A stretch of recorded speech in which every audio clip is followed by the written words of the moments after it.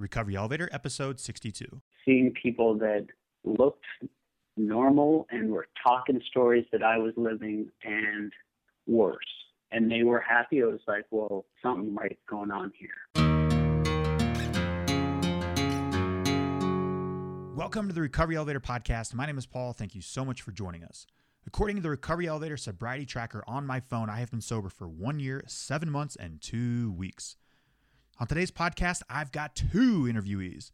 I've got Shawn Stevenson from the Model Health Show. And after Shawn, I've got Robert. He's 39 years old, lives in Washington, and he's been sober for 3 years and 4 months. But before we go any further, let's hear from our sponsor, Cafe RE. Before I got sober, I felt alone. It felt like I was the only one in the whole world who found it extremely difficult to stop drinking once I had started. With Cafe RE, I now know I'm not alone. In fact, there are so many people all around this world just like me. In Cafe RE, for $10 a month, I get access to a private, unsearchable Facebook group where I can connect with other like-minded individuals, meet with them face-to-face in several weekly live webinars and meetings. I can get paired with an accountability partner who has a similar sobriety date as mine.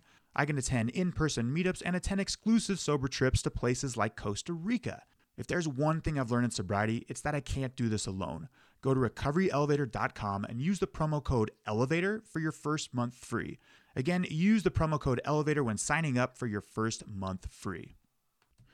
Shawn from the Model Health Show podcast is not an alcoholic, but the reason I have him on my podcast is because his podcast, The Model Health Show, is one of my favorite podcasts. I've learned so many helpful tips and tricks about diet, exercise, and even sleep. This guy's nutrition guru, he knows his stuff. I am a firm advocate and believer from firsthand experience that proper nutrition, diet, exercise, and sleep is imperative to getting sober and staying sober. So instead of me going to Dr. Google and finding out all about this on myself, I decided to reach out and throw a Hail Mary pass out there and ask Shawn to come on my podcast. And it worked. And don't worry about finding a piece of paper and scribbling all this information down. You can find it on the website. And go to recoveryelevator.com, find the podcast episode 62, and in the show notes, there will be links to a lot of the vitamins, the supplements, and the things that he talks about in the interview. Now, we all know getting sober is hard. Getting sober when you're putting junk in your system and your mind is foggy due to your diet makes it even harder. So now let's hear from Shawn. Recovery Elevator, I have got Shawn from the Model Health Show podcast, and Shawn Stevenson is a best-selling author and creator of the Model Health Show, featured as the #1 health podcast in the country on iTunes. A graduate of the University of Missouri, St. Louis, Shawn studied business, biology, and kinesiology, and went on to be the founder of Advanced Integrative Health Alliance, a company that provides wellness services for individuals and organizations worldwide. I'm not done yet, Recovery Elevator. These credentials go on and on. Shawn has been featured in Entrepreneur Magazine, Men's Health Magazine, ESPN, Fox News, and many other media outlets. He is also a frequent keynote speaker for numerous organizations, universities, and conferences with all the outstanding reviews you would imagine from a guy like Shawn. Shawn, how are you today? I'm doing great, Paul. Thanks so much for having me on. Yeah, thank you for joining me. So I've got the Recovery Elevator podcast, and I often get asked, what about exercise and nutrition and sleep? We'll get to that in a second, because getting sober, that is a task. Really, to this day, I have not encountered a more difficult task challenge than getting sober. And Shawn, I've been sober for 1 year and almost 10 months. And let me tell you, it's hard, but it can be aided. It doesn't have to be so hard if you're eating right, if you're exercising right, and getting to sleep right. Do you agree with that? Absolutely. And I know so many different stories of people who've been able to really turn their life and their health around, breaking free from the addiction of alcohol, and understanding really that is the most powerful legal drug that there is, for sure. And one of the people coming to mind is my friend Rich Roll, who has a wonderful podcast as well. And just seeing what he's done, he's actually went from just really down in his luck with alcoholism, and then going to being a ultra marathon runner, and running like absurd races and Ironman competitions or whatever he's doing. I don't even know, man. I just know he runs really far. And there's stories like that, but then there's also stories that I've seen as well, and this has impacted me greatly. And I don't often get to share this, but my own father, my stepfather, who I thought he was my father until I was maybe about 12 years old. And seeing him really succumb to the effects of alcohol and Man, it was tough to watch, growing up, but ultimately I didn't know then what I know now, and to possibly be able to help. And he actually ended up in a home, in his late 40s because of basically overdosing and breaking down and beginning to have seizures and all these kind of things. And he had to be constantly monitored. And it's a very intimate story for me, and it's been something that I've focused on a little bit in my practice over the years, especially in those intimate cases. And I've been responsible for, I don't even know, I mean, countless people being able to turn it around as far as addictions to alcohol and smoking as well. It's so funny, these stories that I don't really realize when I talk to the person until years later when they found out, oh, they actually stopped smoking in that one conversation. So I'm sure you talk a lot about that on the show, of how to make those triggers happen for transformation. But the bottom line is, you can make the process a lot easier by optimizing your nutrition, your movement / exercise, and your sleep as well. So that's what we're here to talk about. Absolutely. And Sean, thank you for sharing that story about your stepfather when you were 12 years old. What I've learned is alcoholism, addiction, it's a communal disease. If you yourself are not an alcoholic, you're lying to me if you haven't been affected by it. And I hear that so many times. So thank you for sharing that with us. And let's get the rubber to the road, because I am on board with the nutrition and the exercise and the sleep. And I knew this from the start. So let me just give you a rundown of your episode 33, 10 reasons that your body become resistant to weight loss. I'm in Las Vegas at the podcast convention. I've been sober for probably 6 months. I'm thinking I know everything. And while I'm on that treadmill, no joke, Sean, I'm breaking like 7 out of your 10 reasons. I'm like 40 minutes in, running 6 miles per hour straight. You're like, big no. I've got a sugary drink in one cup holder. I've got a burrito on the left. I've like been, eating too few calories that day. And so let's just clarify some of this stuff and kind of just get like a simple how to, or just kind of like the basics. Because, I've looked into it. I've seen words like hemp force protein, multivitamin, fish oil, maca, flaxseed oil, coconut oil, rhodiola, spirulina, fermented kale, acai, aquatic greens. Like, this is a complex world, just as complex as alcoholism. Am I right? Yes, definitely, man. And, the first thing to really pay attention to is that, so what's going on in the body after drinking, so much for so long? One of the biggest organs, and we all know this, just even popular culture, responsible for trying to deal with this is your liver. And your liver is responsible for something called drug metabolism, and also the metabolism of alcohol. And it really takes a beating. But the crazy thing is, your liver, even the name, liver, liver, it's really responsible for keeping you alive. And it's often referred to as a second brain. And it's responsible for so many different processes, but the big one is detoxification.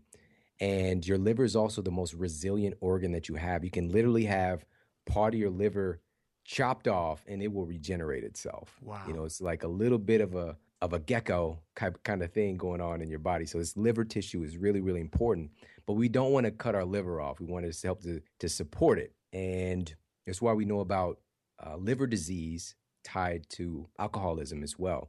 So what we want to do is focus on regenerating and supporting your liver function right off the bat. The number one thing to do is to avoid things that put even more damage or a strain on your liver function. So that's going to include foods that have a lot of additives and preservatives and toxins that we often don't think about, and also processed foods, processed sugar, things like that. Okay. So what you had going on there was a perfect combination of more stress for your liver to deal with, and it's going to just make you feel worse. It's going to make you have a harder time of transitioning to a life of sobriety. And so here's the thing. What we want to do is simply, with that, avoid things that we can't recognize where it came from. So you can't really tell. Well, let's talk about the stuff that we can eat. I don't like the guy that says, I don't like to tell people don't eat stuff. So sure, focus on eating real food that you can recognize where it came from. So a good steak is on the table, wild caught fish, burgers, you can have that kind of stuff. But you might want to skip on the bun, Okay. So you can have yourself a big quarter-pound burger from a grass-fed cow with all the fixings, maybe even some cheese, but, the veggies, your condiments, that kind of stuff. And on the side, maybe some sweet potato fries, freshly cut. Mm-hmm. So those, you can recognize where it came from. It's just those are sliced right off of a potato, and then plenty of green vegetables. And why what we're really looking for here, and a big part of buffering the years of abuse to our body, it's really, really important, especially for people who have a history of being an alcoholic, to make sure that we're getting certain nutrients in that you're going to find in those green veggies. Number one is magnesium.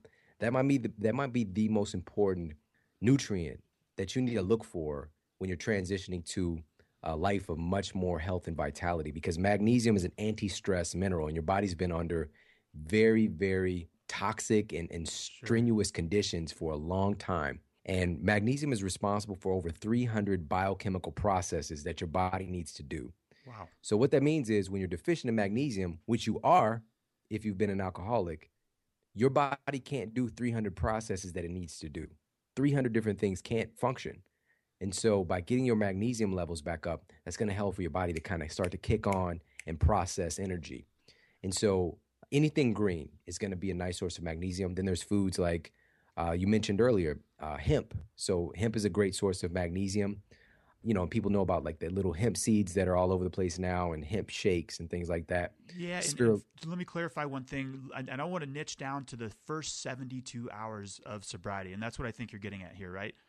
Yes. Okay, perfect. And so listeners know, like, once you get sober, these are tips and tricks you can hear to just really kickstart your recovery. Yes, you got it. So you got to get your magnesium levels up through food first. Also, supplementation would be okay, but you've got to be careful with the oral supplementation, because if you take even a little bit too much, it pulls more moisture to your bowels, more water to your bowels, so it can cause diarrhea, aka disaster pants. And you don't want that to happen when you're out trying to get your life together. So that's the big one, is magnesium. Spirulina is another great source of magnesium, and that's this. It's kind of a strange food for some people to hear about because it's an algae, but it's the highest source of protein of any food in the world by weight. It's 71% protein by weight. Wow. And it's been consumed for thousands of years. And it's also rich in B vitamins, which is another critical thing for that 72-hour process. You've got to get your B vitamin levels back up. And these are also buffers against stress. And actually, one of the issues that we deal with when coming out of that is depression. Yep. And there was a study, it was published in the British Journal of Psychiatry, and they found that the patients who were given the B vitamin 2, particularly, so that's the riboflavin, they were able to actually help them to buffer and effectively treat their depression just with that one part of the family of B vitamins. So B vitamin 2, so vitamin B2, I'm sorry.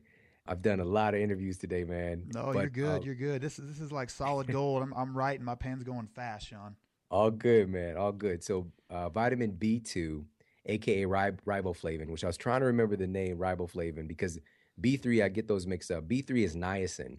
And that's another really important one, because that helps your capillaries to basically dilate and to move that blood through your system, aka getting nutrition to your cells and eliminating the waste compounds that are going to be coming from your body trying to break down all of those metabolic waste products. So B2 is found to be an effective treatment, clinically proven to be effective treatment for depression. B3 helps with that circulation. B6 is another one, which is going to be helping to fortify your neurotransmitters. B12 is obviously important for energy. So all of them. And then, there's B1 and B6 as well. So just you want to make sure you're getting a complex of B vitamins. So food first. So foods that are rich in those, which I've already mentioned a few, but I'd also do some supplementation as well. And my favorite form of supplementation is whole food-based supplements. So they're not just isolated chemical compounds, but they're actually derived from food. So a multivitamin that's, quote, maybe a raw vitamin code kind of thing. And I'd add in, and I think this is essential. As a matter of fact, I don't think this is something that I absolutely know this. It's essential that you get on a kind of green superfood blend. Okay. And why this is important is that it's not processed like those vitamins are that have to be essentially made in a laboratory, even the good ones. This is more of like especially a dried or freeze-dried green powder blend. So this would be something like Organifi. Okay, it's called Green Superfood Blend, and Organifi makes it?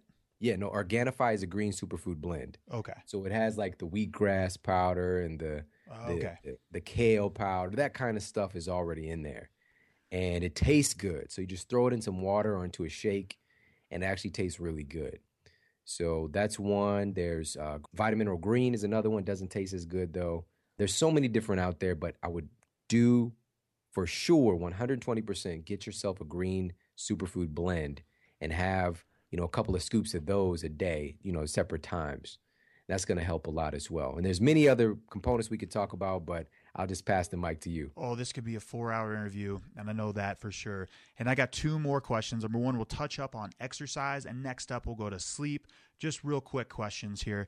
With the exercise, not so much for the vanity. I've seen your bio shots and that chiseled six-pack there, but more the benefits for the mind, for the dome, to stop our thinking. Because when we stop drinking, our mind is crazy. And in fact, the term batshit crazy, we can't stop our thoughts. Just tell us the benefits in early recovery that exercise can do to our domes, our brains. Absolutely. The first thing is, and a lot of people have heard this, but this is where it's more important than ever, is the release of endorphins. And so these are these feel-good compounds that, this is when people get a quote runner's high, but you actually get that just from a couple of minutes of exercise. You'll start to get a nice secretion of endorphins. So even going for a nice kind of power walk or, doing some body weight exercises, I've got this rebounder. It's a mini trampoline, which NASA has come out and said that it's the most effective form of exercise for humans. I've heard you talk about that. Yep. And it's also great for detoxification. And that's what the root of the word exercise is derived from: exorcism, which is a mode of elimination and detoxification, really. And we're working to get metabolic waste out of our system. So that movement is critical. So you don't want to just sit around and watch TV. You want to get up and move your body. Or if you are going to watch TV, grab that mini trampoline and jump on that bad boy while you watch. And start rebounding. Yeah. Yes. I would start off, though, if you haven't exercised for a while. If you are consistent with exercise, maybe I'd say 10 to 20 minutes on the rebounder is okay. But if you're just getting started with the rebounder, because it's such a mover of your lymphatic system, which is your extracellular waste management system, I would say no more than 10 minutes. So maybe 5 to 10 minutes the first time, because it can really stir up the muck in your system. All right, so that will be a great form of exercise as well. Another really important factor with exercise is a shift in your hormonal pattern, your hormonal rhythms, essentially. And so you're going to get a boost in your testosterone, which is going to make you feel better. And you're going to get a short-term increase in cortisol, but within the day, shortly thereafter, you're going to get a nice drop in your cortisol level. So you're going to feel less stressed. All right, so there's so many different pieces, again, we could talk about here, and I just named some of them, from the endorphins, the testosterone boost, reduced cortisol. You've got to make this a part of your plan. If you're only just getting up and throwing on a show like this one into your headphones, go for a 20-minute walk and get some sunlight. All those things are going to feed a much easier and more graceful transition into a life of health and happiness. Sean, I love it. And let's talk about sleep real quick. Your episodes 4, 5, and 6, you've got over 120 minutes on sleep tips and tricks. However, give us like 2 to 3 just very essential tips and tricks, because sleep in the first 72 hours, it's basically it's not happening. I'm okay with that. But how do we get days 4, 5, 6 and moving forward? How do we really get that sleep going and get it kickstarted right?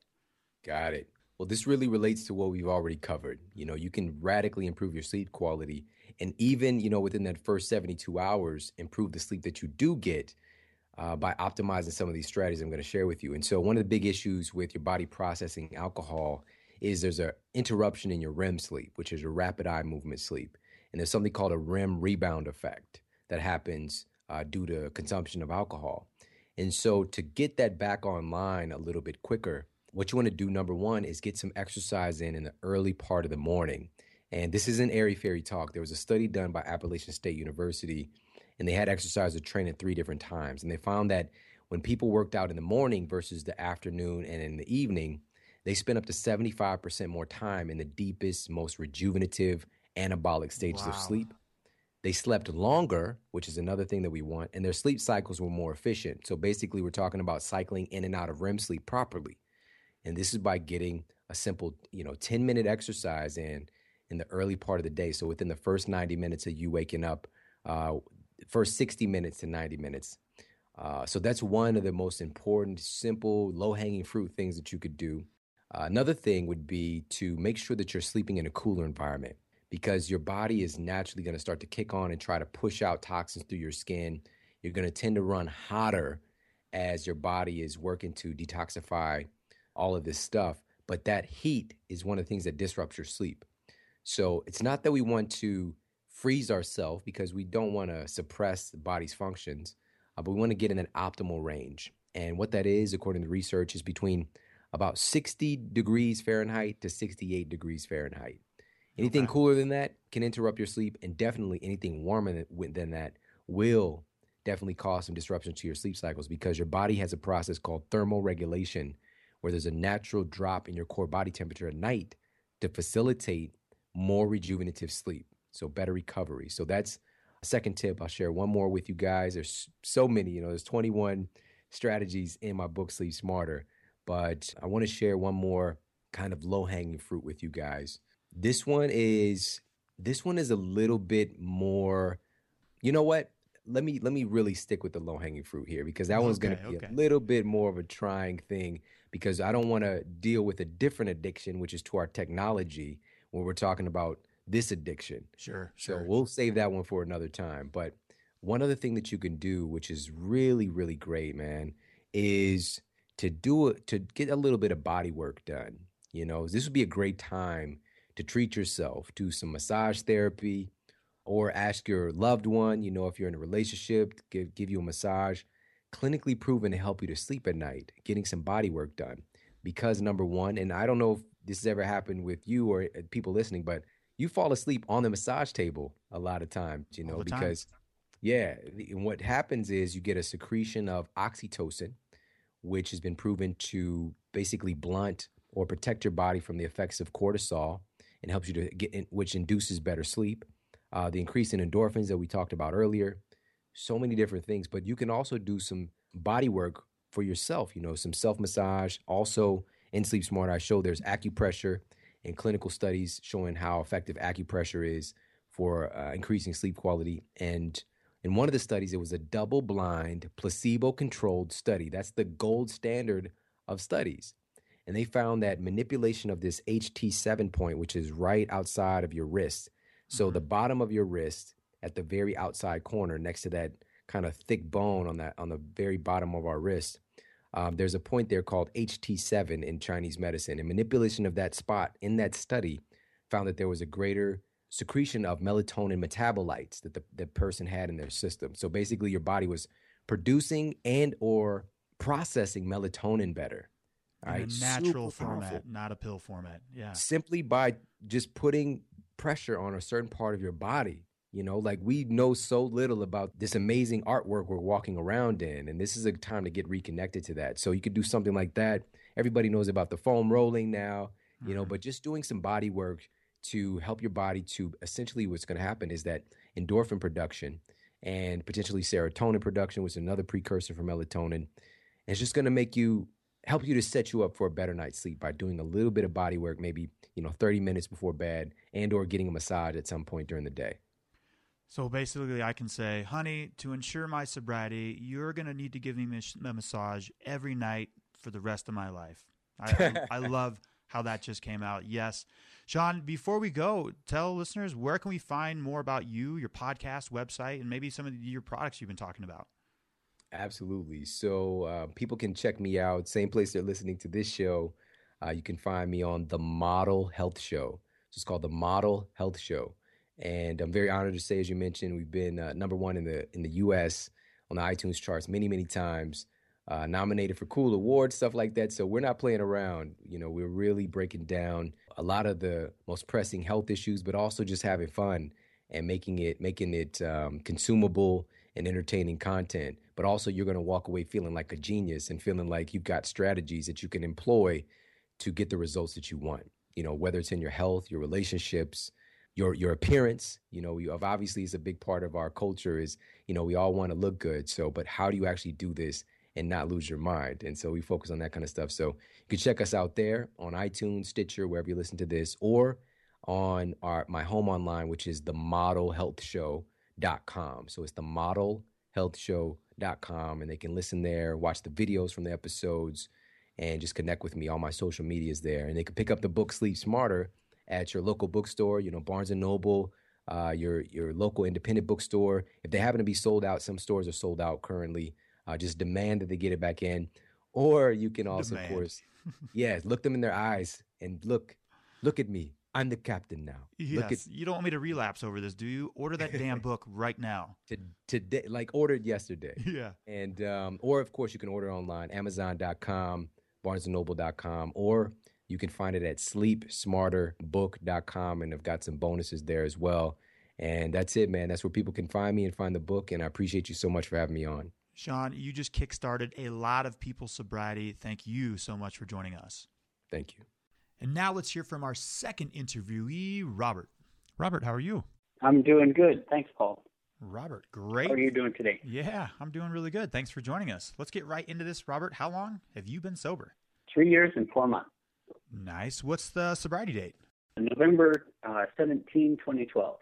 November 17th, 2012. Got sober right before the holidays and rolled right through it. Nice job. Robert, give listeners a little background about yourself. Maybe where you're from. Where do you live? Do you have a family? What do you like to do for fun? What do you do for work? Sure. Well, I'm fortunate enough to be a stay-at-home dad for the last 3 years. Nice. I grew up in Canada, and my wife and I moved down. We'd been married about 5 years when we moved from Canada to University of California at Davis for her work. And as a teacher, there's kids all over, so I trucked along with her, and we kind of set up camp in Davis and started working there. And then moved from Davis up to Seattle, like I said, 3 years ago. And we moved shortly after I started getting sober in Davis. Okay. I've got 2 kids, Nolan, who's 5.5 in kindergarten and is on the autism spectrum. And Maya is about to turn 3 next week. And she's a wonderful, typically developing kid. Yeah, I love it. Talk to me about the zoo today before I get further into the other questions. Before we were talking in the interview, you mentioned you were at the zoo enjoying it with your kids today, right?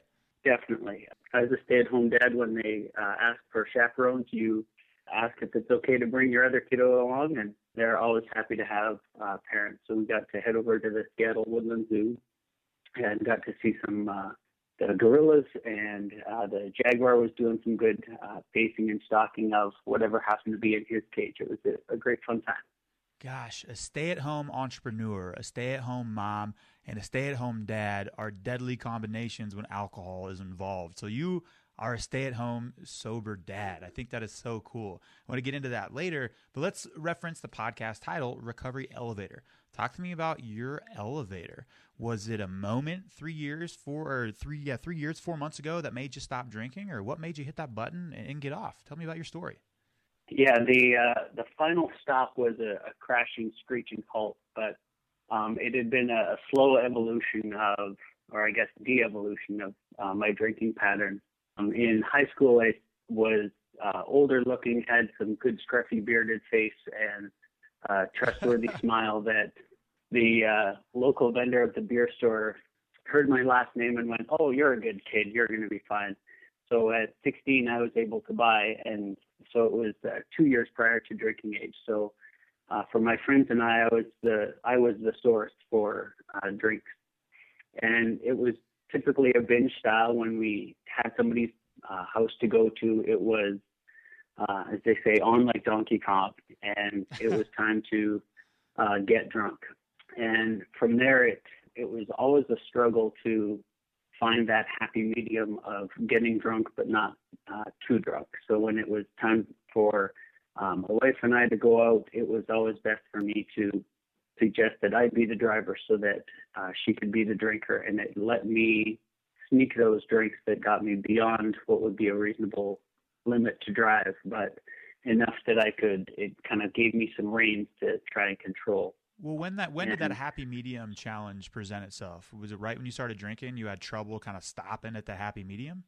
Yeah, always. I would always race to get to that mark, drink quick, early off the start, and then overshoot the mark of just getting buzzed. I remember We were out at the campground just outside of my small town where I grew up, and I was 2 beers into the night and already puking in the trees, ready to get back out and rally. And it was just always this struggle to try and keep it between the lines. Struggle to keep it between the lines. What we do is we always rally as alcoholics. Seriously, if we puke, we rally. And even if we relapse, we rally and get back on the sober wagon. That's one thing we do. We do everything 100%. I've learned that about alcoholics, and I've lived it firsthand. And so talk to me about your drinking habits, Robert. Are you a nightly drinker? Did you drink just on the weekends? And did you ever try to put like rules in place? Like, look, I'm not drinking before 5 p.m. Yeah, I definitely always had some sort of rules or kind of strategy of how I was going to keep my act together. When we were in college and just newly married, we didn't have a lot of money, so getting drinks and going out with the guys was always kind of a weekend thing, and rarely could I actually afford to get drunk. So it was always a financial balance of how I was going to borrow money from somebody to have those extra drinks or pre-drink before going out. So it was definitely a battle at the young age. And once I got to California, the isolation was what really turned my alcoholism up. And because we didn't have very many social friends there, and my wife was working longer hours, it freed up my time to cope with what I felt like was being a bad teacher. I was in a difficult situation of the classroom and made some poor choices in the classroom that I did not get tenure. And for the first time, that was a job where I did not get success. All the other jobs that I'd had, I've been successful at. And this was one of the first where it was unsuccessful. So in that time between when school would end and when my wife would get home, I'd start having a few Irish coffees or a couple of cocktails, but at the end of the day, and have one ready or two ready for her when she came home. So she didn't see how much I had started. And eventually that line of after school started bleeding into, I would go and get some drinks at lunch or during my prep period, and eventually started daily drinking at school with whatever was in my coffee mug was not just coffee. Do you think the success didn't come with that job because of the alcohol? No, I think mostly it came because I was trying to control a situation instead of look at the situation of the classroom that I had, and I was trying to put my rules and my ideas in place instead of looking at what rules and ideas the situation needed. Oh, maybe some alcoholic behavior then. And talk to me about that, how you're trying to control the whole classroom and it didn't work out. Right. I was trying to become more authoritarian and more dictatorial in my plan and stomp my foot harder and yell louder than their reaction. And since I was the teacher, I was the one that was right. So absolutely that alcoholic thinking of I can control everything and become the actor on the stage and the stage producer and the manager of the show just didn't work. And the harder I tried to steer that ship, the worse it got. So by the end of the year, there was just a lot of apathy of let's get through this. And it was that kind of apathy of getting through this that was, I wasn't putting my effort in. So it ended up just being a loose ship of lack of success for a lot of people by the end of the year. Sure. And that makes sense. A lot of times I've recognized my alcoholic behavior is in how I tried to successfully control my drinking. I would just try the same plans with the same results. And I've also applied that in life as well. Like, look, this isn't working. And let me just try to think of like a near the same plan. But that's insanity. Like it doesn't work with drinking and it doesn't work in other areas of my life. And now that I'm sober, I can actually recognize the parallels in between the two where I really need to look at like, look, I'm the problem. I am it. And that's what I work on changing, not everybody else. And have you had a mind shift as well where you've looked at like, okay, I can only control myself and not everybody else? Absolutely. As I mentioned earlier, I've got a son who's on the autism spectrum, and there is little control I have over how autism impacts his day-to-day. If the tag in his shirt is extra itchy that day, or he wants to wear mismatched socks that don't go with the shirt and have this nice, cute little outfit. Well, that's something that I have had to shift my mind to realize that there are some things that just don't matter, and there are things that do matter. I need to provide structure for him and support so that he can meet those expectations, know what those expectations are. So in my own life, it's looking at those same sorts of things of what are the things that matter, what things do I need that are going to support me in being successful in my day. Robert, I don't think I'm autistic, but when you said that, I cut the tags out of my shirt and I'm not wearing shoes, and I look down and my socks are matching today. It's about 50% of the time.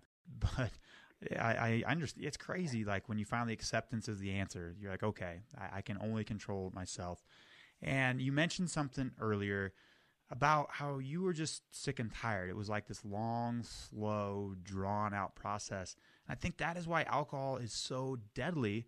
It's not like some of those other drugs like heroin or crack, or you just came from the zoo. I'm going to reference a snake here, like the black mamba. It just strikes you and you're done. But alcohol is like the gardener snake that just keeps biting you, just very slowly over time. What was that like, and when did you realize it? Like, you tell me about that. I was just so slow. Sure. That last year of drinking, 2012, I knew that at the end of the school year, we were going to be moving to Seattle. And for that summer and the beginning of the school year, I had it in my brain that I was going to quit, and made consistent efforts to trying to quit drinking at school and less drinking on the weekends during the day, where I would make up some sort of scenario to get out of the house to run a chore or errand, and would stop by the liquor store and get some. And I came to be very conniving and sneaky and withdrawn within my relationship and my support of the family, that I didn't like what I was doing, but the desire to get that buzz and numb the feeling of the difficulties that I was having in my relationship just was too overwhelming for me to actually successfully stop. And on a Friday night, right before the Thanksgiving break, I decided that I was going to quit drinking, but I had vodka left that I thought I can't just throw this out. It would be a waste of alcohol. So I need to finish this before I quit. So rather than be, I don't know if smart's the right word, but rather than be careful about it and wise, I just continued to drink it all and just got sloshing, messing drunk. And my wife and I had some altercations and some words, and she ended up packing a bag and giving me a handful of cash and said, I don't care where you go, but it can't be here. And a taxi is on its way, so get out. And I stumbled out the front door and found the taxi. Taxi made it half a block before I started puking out the back door, and I had no clue where to go. I wasn't sure if I should go to a hotel, and I thought, well, if I go there, I'm just going to keep getting shit-faced because they have mini bars. So I'll go to some friends that were always kind and supportive in teaching, and I thought, if anybody can keep this or help me figure this out, they can help me. So I went to their house and knocked on their door, and later they told me they were scared. They didn't know what was happening at 10:30, 11 o'clock at night. There I am, all liquored up and on their front stoop, just crying mess. That they took me in and helped me get sober till the next morning. And throughout the night, they mentioned a couple of times, have you ever been to a meeting? Do you think you should go to a meeting? Do you know where the meetings are? And it was just like, I have no clue, none. So if you can help me figure that out. And we looked it up on the interweb and found a number. And the next day around noon, I found a meeting. And it was like somebody had opened the door to this whole entire world where I'd heard stories and that were things that had not yet happened to me. So from that low bottom of just feeling like shit with the worst hangover I've ever had in the morning, to seeing people that looked normal and were talking stories that I was living and worse, and they were happy, it was like, well, something right's going on here. And a couple of gentlemen would come over and ask, are you okay? Is everything all right? And I just kept saying, no, nothing's right. So they kind of set up a little mini schedule of who's going to come and meet me at the local McDonald's that afternoon. So 3 or 4 guys kept circling around and talking with me in different, probably about 30 or 40 minutes. Each one took a little shift. And by the end of the day, one of them had said, well, I'm going to be your temporary sponsor, so come to this meeting. And it was just like they took me kind of like you see off the football field where the big burly guys are taking the guy who just had the concussion off the field under the armpits and carrying him off. They figured out a plan for me to get better. Like I had said, it was the Thanksgiving weekend, so my parents were coming the next day. And I called them and said, I'm an alcoholic and I don't know what to do. And again, the support network that I didn't know was there to help me. God, Robert, I have a tremendous amount of respect and admiration for your journey right there, because with the value bombs, which I did in episode 52, you just knocked off like 5 of the 10 in one weekend. And for example, the acceptance part, you realize on that Friday, on November 17th, you're like, look, I'm an alcoholic. Your addiction said to you in your own voice, is like, look, Robert, all right, we're going to quit drinking, but we're going to get shit-faced just one last time. Right. And so you've got the acceptance, and then you were ready to quit drinking when you showed up at your friend's doorstep crying. That's your higher power right there, just saying, okay, you need help. And that's a conduit of time. And so you went to your friends. It took me like 2 years of being a dry drunk before I even went to my friends. So good on you. And, the conduit, those windows shut rapid and fast. So you took advantage of the window. And then the next day you told your parents you're an alcoholic. Again, it was like 3 years or 4 years after I first made an attempt to quit drinking. So good on you. And I'm curious to hear about these relationships. Like, how are things going with your wife now and with your parents and things like that? With my parents, it's still fairly consistent to what it was, because they still live in Canada and we're still stateside. So they didn't get to see a lot of the worst of the worst. With my wife, I think we're better compared to where our relationship was. There's a lot more communication. For me, I was a consistent liar and basically would cover up any story or spin it so that it was mostly truth, but not the entirety of its truth, because I didn't want the full negative to rear its head. So I would always have some sort of spin on things, whereas now it's so much easier to be upfront with everything. I don't have to keep track of things, and I think that helps our relationships a lot.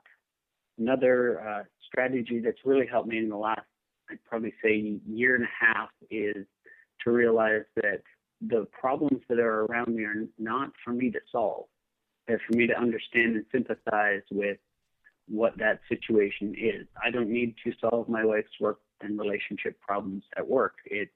I need to understand that I'm on her team to listen and understand them and see what she's trying to get out of them. Real quick, Robert, are you saying that Sure. These life problems, these life events, they just happen and they're not happening to you? Right. Oh, okay. Yeah.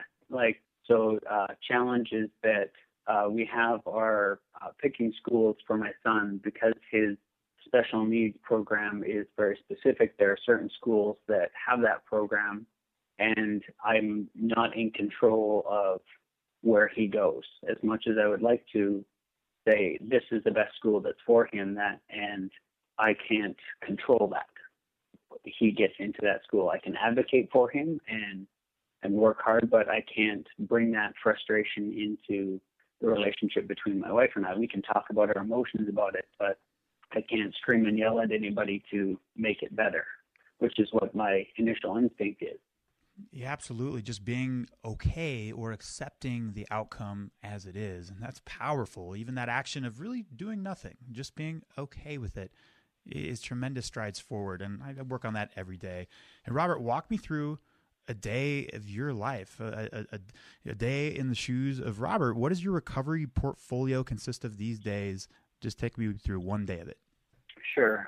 Our life is pretty much a rainbow of days through the week. We have a rainbow schedule, and each day gets a unique color, so that the routines that are on that day are kind of memorized for that day. So, for example, today is blue day, and so I pick up Nolan from school and drop him off at the end of the day, or pick him up at the end of the day from a different caretaker than at his school. Somebody else has picked him up and taken him to a new place. So for me, the filling the day is a matter of looking at what kind of things need to happen and not necessarily controlling it, but trying to figure out what's the best strategy to take care of the things that need to get taken care of. And although self-care is on the list, it's probably about fourth or fifth on the list of importance, because I've realized that for too long I've been at the top of the list, and when my needs don't get filled, I can tend to get pouty and whiny, and none of the other things on the list get completed. Okay. Whereas if I can take the time to make sure that my kids are happy and as simple as my house is clean-ish, it's not going to be perfect because we have two kids that love to play with their toys. What better thing than to come home to toys that have been played with? Yeah, Robert, two questions. I love your rainbow routine, the days, and the question is, are dogs colorblind? They are, right? Yeah, I think they are. It's going to teach my poodle that rainbow routine because that's awesome.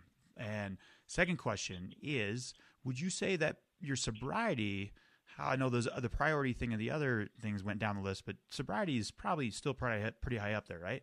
Absolutely. I've got a home group Monday night that I've got a service position there and a church liaison. And it is a rare week that I will miss that meeting. Only unless my wife is out of town do I miss that meeting. Our group just went through a major transition in buildings. We've been in the same building for 56 years. And it was a big transition for some of our more long-term sobriety people to find out that we were going to be moving.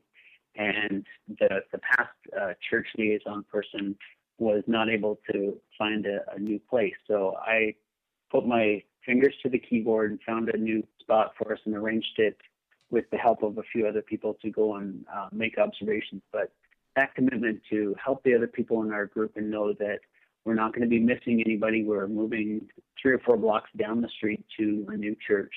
And unfortunately, I wasn't there to be there for the first meeting this week. My wife's out of town at the conference.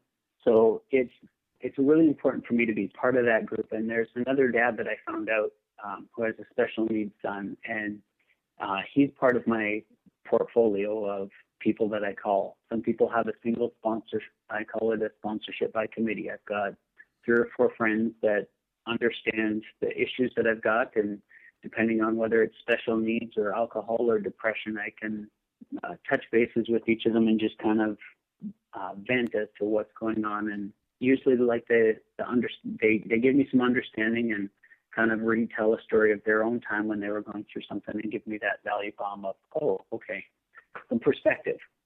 Yeah, I like the sponsorship by committee. And Robert, talk to me about some of the challenges that you're facing today. I think today it's kind of reintegrating into the social scene. Our kids are now at a point where going to other events with other adults is something that we're looking to do. And one of my friends is putting together a crab boil or a crawfish boil. He's from down south, so I'm not exactly sure of the proper terminology, but he's putting together an event, and he asked last night, so how do you want to deal with this drinking thing? Like, there's going to be drinking there.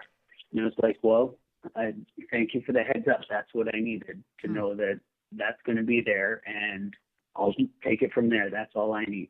So it's that looking forward to this event of, it's going to be fun to go and hang out with other people, but at the same time preparing for, I'm going to bring my 6-pack of root beer and pop it into the ice chest and just be looking for those, because I just want to have something in hand, but so that there aren't questions. The social integration, that's great. I've never really thought about that, and I get asked that a lot, actually. Like, hey, are you okay to be here in this establishment, in this bar, or at this party, at this function? And for a lot of people, that's a delicate line to walk. For me, it took about 2 months before I was able to not jump full-heartedly back into that. I kind of dipped the toe in slowly. But yeah, that's a great question and great issue to bring up. And Robert, we have reached the rapid fire round. If you could answer these questions within 30 to 60 seconds, that'd be great. Are you ready? I'm ready. All right. Number 1, Robert, what was your worst memory from drinking? I would think it's the lack of memories. There were several nights where I would go out in college with my friends, and we'd come back to the house, or rather, I would wake up back at the house and not realize how we got from the bar back to college. But even worse than that was when my wife packed my bags and handed me the cash and said, "I don't care where you go, but it won't be here." Wow. Next question. We've all heard of the aha moment. Have you ever had an oh shit moment when you realized that you couldn't control the drinking? Yeah, when the student said, "You smell like my dad's beer." Oh, was this during was class college in student? the day. That was no a student that I taught. He was seventh grade at the time. Oh, wow. I love it. Robert, next question. What's your plan in sobriety moving forward? The plan is to keep being truthful and open about what I'm thinking and what I'm feeling, and sharing it with whether it's my wife, my friends, and program members. The more that know what's going on without oversharing just gives me more of a strength of network, that people that know and understand what support I may need. Yeah. And Robert, next question. What's your favorite resource in recovery? I definitely think that getting involved in my AA home group as not necessarily the service position, but being a home group member where you attend the meetings just to find out what is going on, and seeing people who are a complete group of strangers work together to make this meeting function. It was a real sign of people do care about what is going on for the greater good. I love it. And Robert, in regards to sobriety, what's the best advice you've ever received? One of the elderly gentlemen that was at that initial meeting kind of pulled me aside one time and told me, "You can make plans, you just don't get to plan the outcome." Oh, that's really good, actually. And what parting piece of guidance or advice can you give to somebody who's thinking about quitting drinking or somebody in early recovery? There's a poem called "Welcome to Holland." And in short, the poem is about a person who gets prepared to make this trip to Italy. And they make all the guidebooks and plans and buy their proper currency and make reservations for this great trip of a lifetime to Italy. And they get on the plane and they fly with this great group of people, and they arrive in Holland. And there's no connecting flights to Italy. And the stewardess says, "Welcome to Holland." And in short, welcome to sobriety. You got to make your life in Holland in sobriety to realize that things are different. You can still have a great time in Holland. You can still have a great time in sobriety. It's just a matter of, like you said earlier, that making that mind shift of get the guidebooks, get the advice, get a network of friends, start interacting in Holland in sobriety, that it's a new life, and it's still a good life. It's just different than Italy. And they got a lot of tulips in Holland. You kind of piggybacking off in number 5. You can make the plan, just don't be prepared to know what the outcome is. Welcome to Holland. Exactly. I love that. And Robert, before we depart, give listeners your own customized "You Might Be an Alcoholic" gift line. You might be an alcoholic if you know that the spare tire or wheel well lined with the towel makes an amazing space for a portable but not so mini bar. Oh, I love it. I love it. Robert, thank you so much for helping me stay sober and being part of my recovery network. Thanks for joining us. You betcha. Thanks. About 3 weeks ago, I had lunch with a work colleague. I told that person that I was practicing getting better at saying no. Yeah, just doing nothing. You just say no, and after that, you don't do it. Because there's nothing to do, you said no to it. We are all busy in life, and saying no is hard. We don't want to let people down. We often over-flatter ourselves with the amount that we think we can put on our plate and successfully juggle all the balls in the air. Because right now in my life, if I add something else on my plate, something else has to go. It might be a conversation with my mom, a walk with my dog, or even an AA meeting. But no joke, just how life is beautiful and grandiose as it is, 20 minutes later, I'm walking back to work and I get a call from somebody asking to volunteer my services for a run for recovery. During the phone call, I was thinking of a nice way to say no, and then I said, "Hey, well, what's the run for?" They said, "Well, it's a 3rd annual run for recovery here in Bozeman." Right off the bat, without any hesitation, yes. The answer is yes, I'm in, full bore, 100% count me in. My work colleague who was walking with me gave me this face while I was on the phone, like, man, we just talked about 30 minutes, so you're going to say no to everything. But for that event, I got to say yes. And actually, I'm hoping you guys say yes too, because due to technology, we can all do this virtual run. So you're going to go to aalrm.org, or you can go to recoveryelevator.com, find this in the show notes, and you can register for this virtual run. Use the promo code RecoveryElevator to get on Team RE. Send us photos of you running the run. In Cafe RE, we've got about 15 of us who have signed up. We've all got pre-made shirts, and several of those members are even going to come to Bozeman. So if you'd like to come to Bozeman and actually run this race on May 21st, I think it starts at 9:30 in the morning. I'm going to be sharing part of my story. I'm actually emceeing the whole event. We're going to have a little meetup afterward as well. Have coffee, maybe play some kickball in a park. Who knows? Who cares? It doesn't really matter. It's going to be a great time when you get a bunch of sober people together after a 5K or a 10K. Cannot wait for it. So valuable lesson learned. I do still need to say no to a lot of things, but if it's recovery related, there really is no cap. That's a hell yes on that one. Recovery Elevator, we took the elevator down, we got to take the stairs back up. We can do this.